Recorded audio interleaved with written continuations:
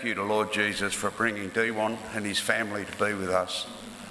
And thank you, Dewan, for joining our church family. Fantastic. Our reading this morning is from John chapter 14, and I'll be reading verses 1 to 14 from the NIV. Do not let your hearts be troubled. You believe in God, believe also in me. My Father's house has many rooms. If that were not so, would I have told you that I'm going there to prepare a place for you? And if I go and prepare a place for you, I will come back and take you with me, that you also may be where I am. You know the way to the place where I am going. Thomas said to him, Lord, we don't know where you're going, so how can we know the way? Jesus answered, I am the way, the truth, and the life. No one comes to the Father except through me. If you really know me, you will know my Father as well. From now on, you do know him and have seen him. Philip said, Lord, show us the Father, and that will be enough for us. Jesus answered, don't you know me, Philip, even after I've been among you for such a long time? Anyone who has seen me has seen the Father. How can you say, show us the Father? Don't you believe that I am in the Father and that the Father is in me?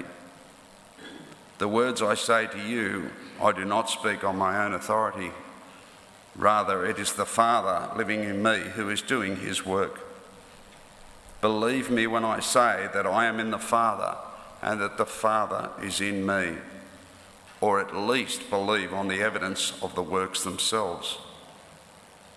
Very truly I tell you, whoever believes in me will do the works that I have been doing, and they will do even greater things than these, because I am going to the Father.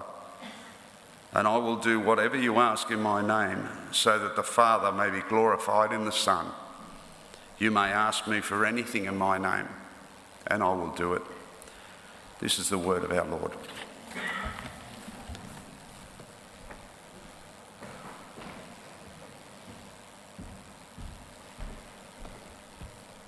Thank you, Bob. And a very good morning to our friends at Imperial Baptist Church. Now, they've been joining us for this series, and next Sunday is our final I Am sermon. So we're not going to do this today, we're going to do this next Sunday. And if I forget, you guys have to remind me, okay? What we're going to do is we're going to all turn around and say hello to them. We'll do that next Sunday as kind of concluding farewell. Now, as Doug rightfully... I haven't got my mic on.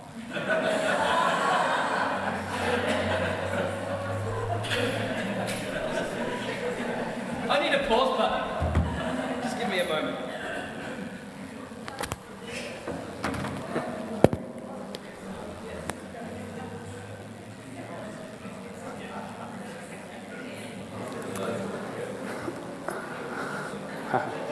It's better.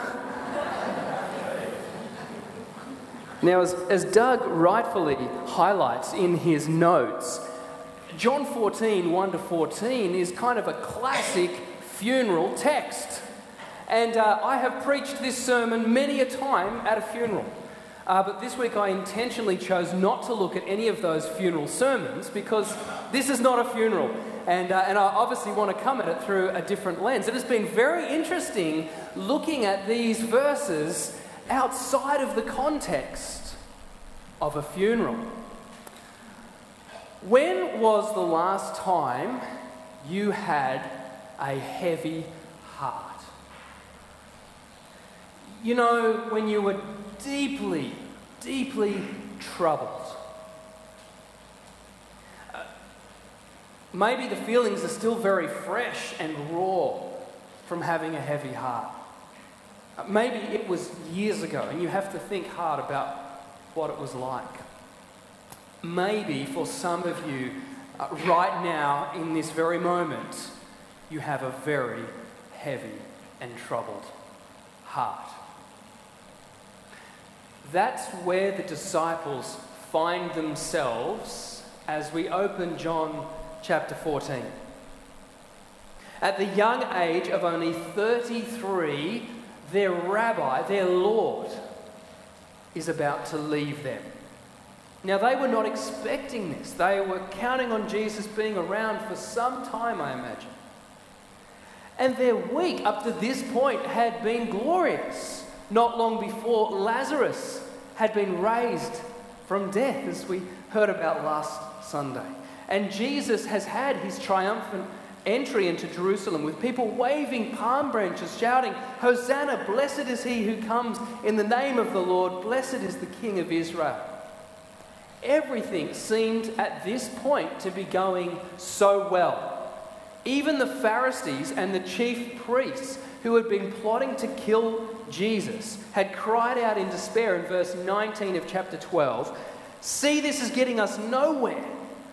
Look how the whole world has gone after him." Jesus is an incredible celebrity, and these 12 have the immense privilege of being with him in the upper room, sharing in a meal. However, Jesus had not come to establish an earthly kingdom. Disappointed in their dreams of a Jewish kingdom with Jesus as their miracle-working king, the fickle crowds began to change very quickly. And soon the priests were once again seeking somehow to betray Jesus into their hands. And in this scene of John 14, we see Jesus and his apostles in the upper room where they have eaten the Passover meal together. And Jesus knew exactly what the next few hours would bring. He knew Judas was going to betray him. He knew Peter would deny him. He knew he would be arrested. He knew about the trials and the beatings that were to come. He knew that he would die on the cross. And it begins to dawn on the disciples' hearts that their rabbi, Yeshua, their Lord, is going to die. And understandably, they find their hearts to be deeply troubled. In light of all that they were about to endure, Jesus offers them words of comfort and words of hope. Amazingly, he is able to set aside any of his own anxieties and concerns, and in his goodness and his love and his graciousness, he seeks to comfort his followers with these words: "Do not let your hearts be troubled." This phrase can actually be translated, "Stop being troubled," implying that they already were highly anxious at this time. Immediately, Jesus then gives the cure for heart trouble. "You believe in God, believe also in me." And in this statement, Jesus is commanding believers to believe. I'm reminded of the Father in Mark 9:24 who says to Jesus, "I do believe, help me overcome my unbelief." There is so much humanity in this statement, isn't there? This poignant moment of 12 men who, or 11 at this stage, because Judas has left, who have given their lives to follow Jesus. They've confessed collectively via Peter, the spokesperson for the group, that he is the Lord, the Messiah. They do believe in him. And yet Jesus tells them to believe in him. And it's had me thinking.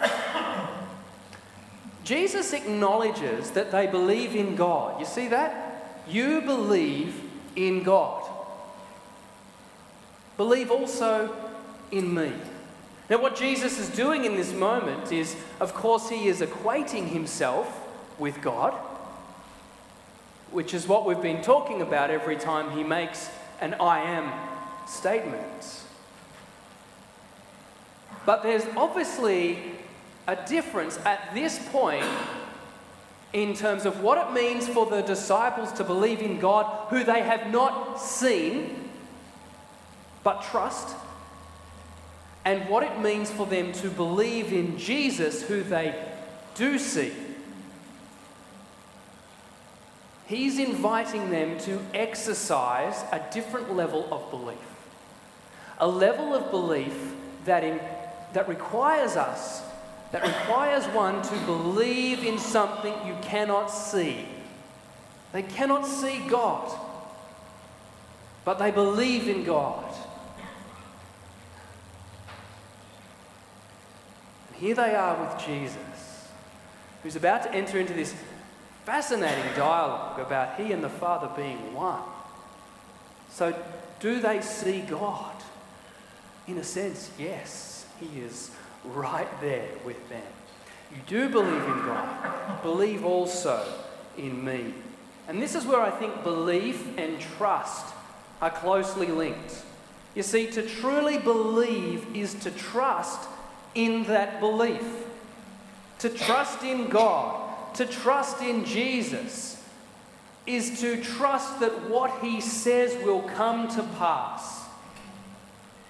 And Jesus is speaking words of reassurance. He always has. And at this point, he's reminding them, he's inviting them to put their trust in those words. True belief is not merely passive thought, something that happens in our minds. There is an activeness required to place one's trust in one's belief.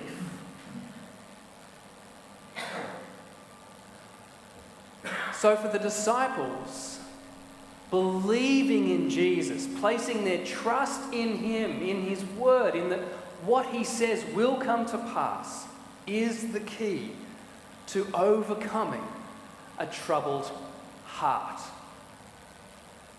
Now there's a message right there for everyone here this morning. When you have a troubled heart, the cure is to believe in Jesus. And you might say, of course, I believe in Jesus. No, believe in Jesus.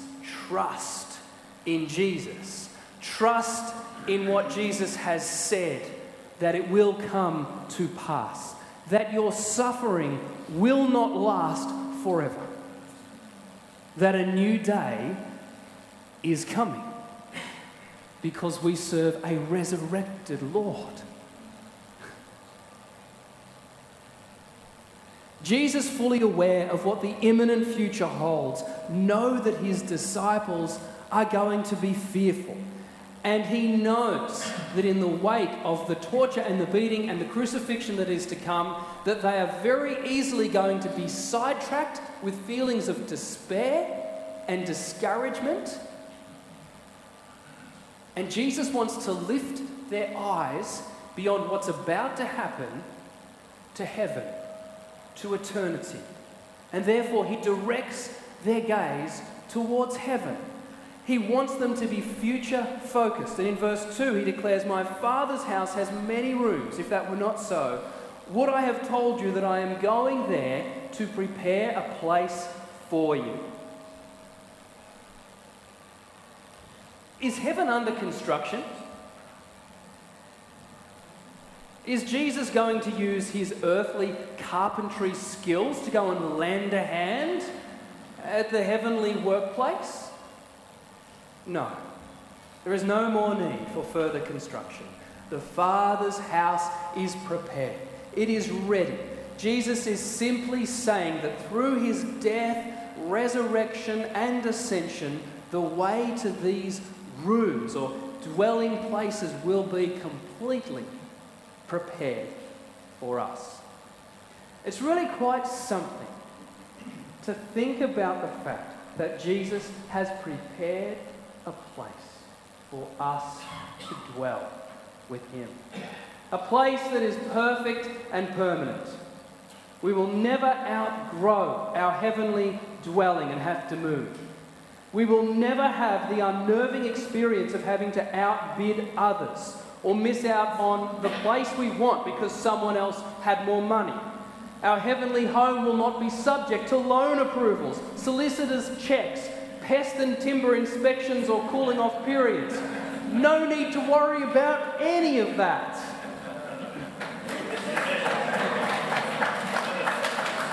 Our place has been prepared. Our place is permanent.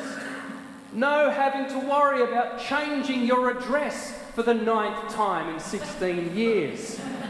Unlike a Jennings home that after years of wear and tear requires costly renovation, our heavenly home will never grow old or tired or daggy.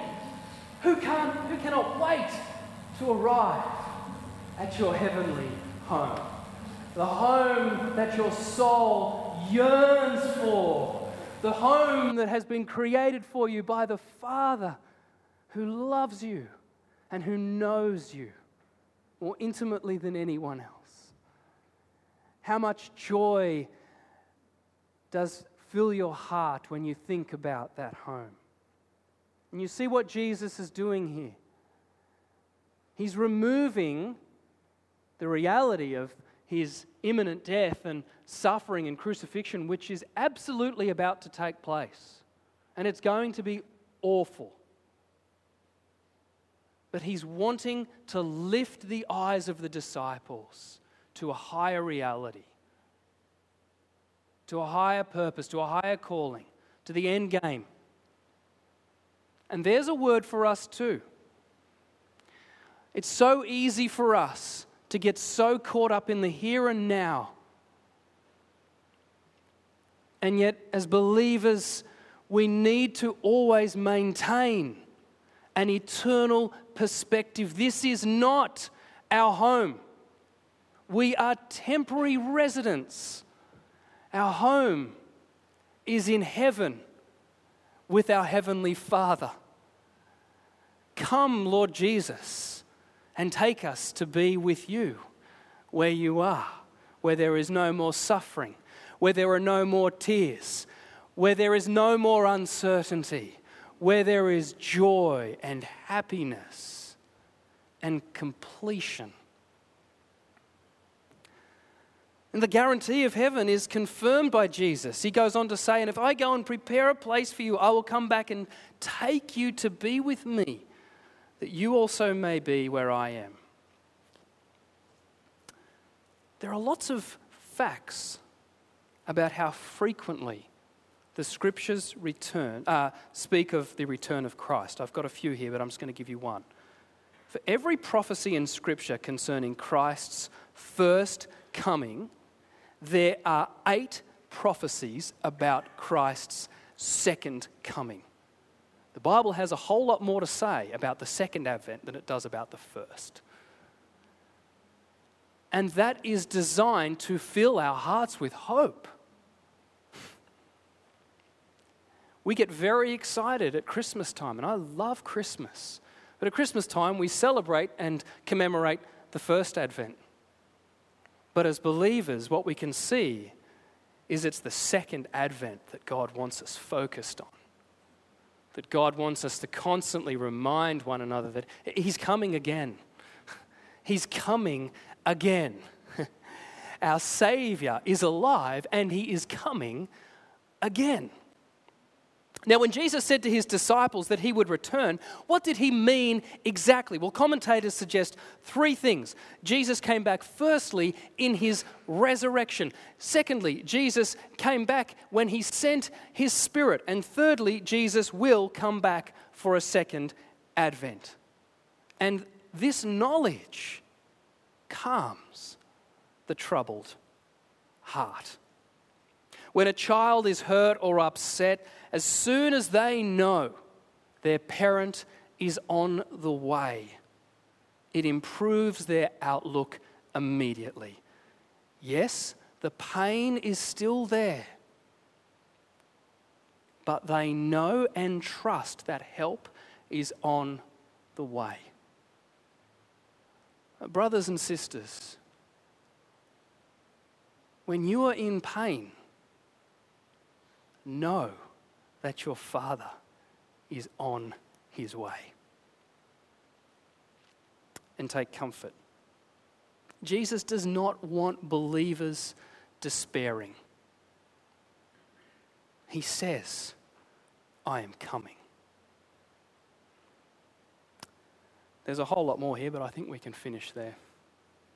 I haven't even got to the I am yet, but I think there's enough there for us.